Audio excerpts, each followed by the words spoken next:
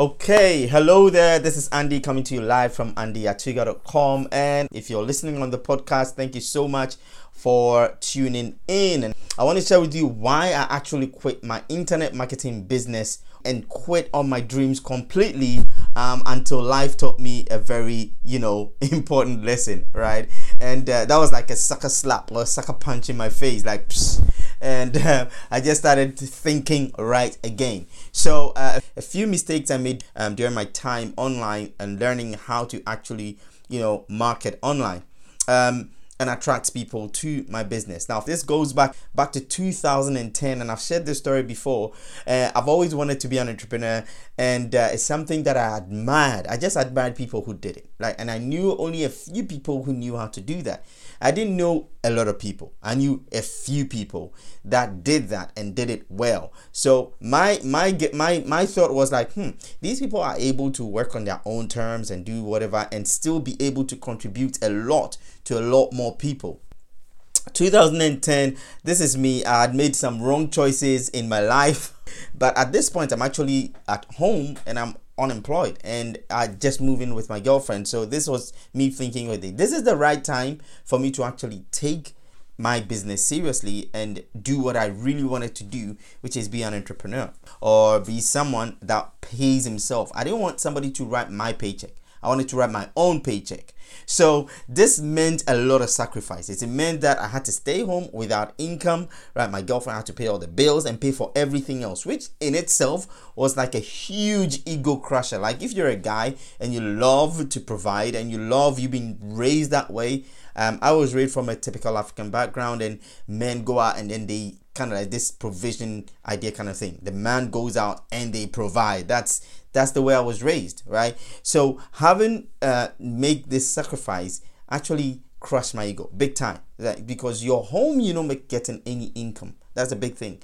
And the worst part is somebody has actually taken care of you as the guy. And this is not very cool, right? So again, it actually also affected my ability to kind of like focus and concentrate to get results. Now, a lot of people don't realize this, but once you're not getting results, it does affect you in so many other ways. There's so many ways it affects you. In the first place, it hits is the mindset. It hits your mindset so hard. It only takes a few people to be able to pull through that. Unfortunately for me, I wasn't that type, right? At the time, I didn't have that kind of mental powers and ability to be able to say, you know what, this is it, let's go. I'm going for the next 6, 7, 8 whatever years that it would take. I'm gonna go through it, and I did stuck in there for a while. So all this time, I like everybody else, we come online, or we start our own business, and the main goal is we want to make money. Like most people externally, it looks like we want to make more money, but for most entrepreneurs, it's not like that. It's a bit deeper than that. And for me, it wasn't just about making money. I wanted to be the man in the house and provide and contribute to the relationship, contribute to the home, but I couldn't. I was in a position where I had created this whole situation where I just couldn't do that, right? And so during all this time where I'm not making any money, the most important thing that kind of like kept taking me back is I was actually researching on the wrong things. I was reading the wrong things, watching the wrong videos, and I did share a story how I watched a lot of free videos just to get information. And to be honest, this is the time where people are looking for making money online. So the information there is really diluted. And then I fixed my focus on push button softwares, where you can buy a software, you push the button, and all of a sudden money comes rolling into your account. I don't know how I could think that, but for some reason, I actually thought that if I'm able to get a software that I'll just push a button, I'm gonna have a lot of money going into my account. And I didn't even know the logics behind it. It didn't even make any sense anyway. And I'm surprised as to how people believe that. But internally, we really want to make a difference. But then I created this whole situation for myself, and I hit a wall. And this wall was all about, it was just about saying to myself, you know what, although I'm actually working to get this, or I'm actually looking for it to making money from home, I doubted myself. I didn't even believe it was possible. To think that, okay, I'm going to have money coming from where? And I didn't think it was possible, but I was still hopeful that, oh, maybe I will be able to make money from working from home, or make money working on my own terms. And it didn't have to be online. It could have been offline. It's not a big deal, right? And that's what I thought. I thought that I will be able to do that regardless. So I'd built this wall for myself, and I could not see past the current situation, the current problems that I was going through. And I had this whole quick fix mentality. Let's just go this quick, push button software. We'll make this money quickly. I wanted to make $1 million in a month, right? Without thinking that to make that kind of money, even in the traditional world, you have to actually put in the work and put in the time and put in some sacrifice. Okay. And I wasn't thinking about that. So this is going almost 3 years into the journey now, and at this point I was tired. There was tension in my relationship, like things were not going very well. My ego was being affected. I was not excited. I was not happy. Things were not going well, so we had to do something. So at this point I was like, there's not much you can do about this. I just have to quit. So I actually quit on my online business. I quit just when, and somebody might say maybe that's just when you're about to make money, but yes, a lot of people quit and a lot of people come back. Sometimes you just got to take a step back and start thinking to yourself, what is it that I really want to do? So I actually had to quit this, and I didn't quit because I wanted to go rethink. I quit because I just couldn't handle the pressure. It was becoming too much. 3 years without income, and depending on somebody else can be a little bit of a drag on your confidence, especially if you're the kind of person that is used to doing your own thing. You're taking care of yourself, doing your own stuff. It becomes very difficult, right? So at this point I quit and I started a new journey. And this time the journey was, I'm going to get a job. I'm going to get a nice decent job, because my girlfriend used to say it all the time, get a job, you need to get a job, you need to stop this one, So I was like, okay. And all our friends used to say the same thing. I'm like, okay. At this point I listened to the naysayers and I went to get a job, right? And this is the funny story. I went to get a job, and this is the goal. I'm going to get a job and I'm going to climb up the corporate ladder. And for some reason, I got a job, a sales assistant, working with a very good company, right? And we'll do some venues and events and stuff like that. And it was good. I was just a normal salesperson. And within months, I'd gotten promoted, and things were looking up. And in no time, I was actually promoted to a management level, working with quite a number of guys. And I thought, wow, this is an opportunity that I've been given. But also I got to see it as it was at this point. I'm at this point in my life. I was so grateful for being there, because I had spent 3 years trying to build this dream business online that didn't happen. And all of a sudden, I go through this 3 years of hunger, and all of a sudden I get put in this environment. I knew I was going to go up that corporate ladder, and it was a given. And in no time I got promoted. But then something ridiculous happened. This is when life decides to teach you a good lesson by giving you a sucker punch, right? So I actually got this job, excited, things were going up. We got blessed. Salary went up. There were other benefits that came with it. Our level of life increased a little bit. And then we're like, oh yeah, so now we're doing it, we're making it, all right? And then just when I'm beginning to ride like that and enjoy myself, life gives you a punch, boom, the whole corporate nonsense in the 9 yards, right? And I didn't know how this game was played. I was naive. I didn't understand this whole thing. And all of a sudden, in no time, I got called into the office.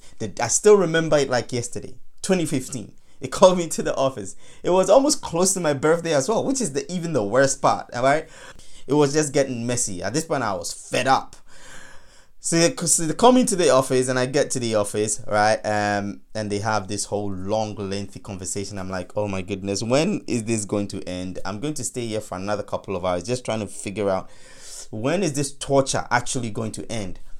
And the gentleman goes, okay, due to blah, blah, blah, blah, blah, blah, we're afraid we'll have to terminate your contract. Right? Immediately, there was like a punch. I felt like, what?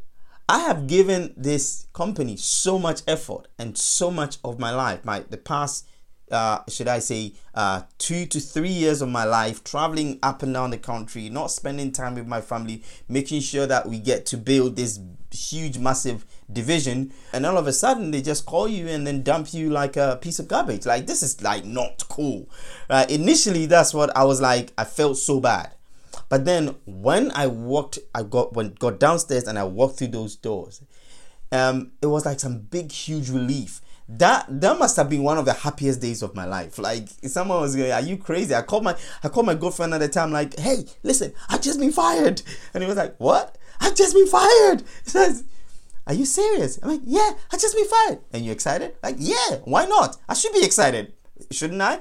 I don't know, for some reason I was excited. And the reason why I was excited is because I knew another journey had opened, another chapter had opened.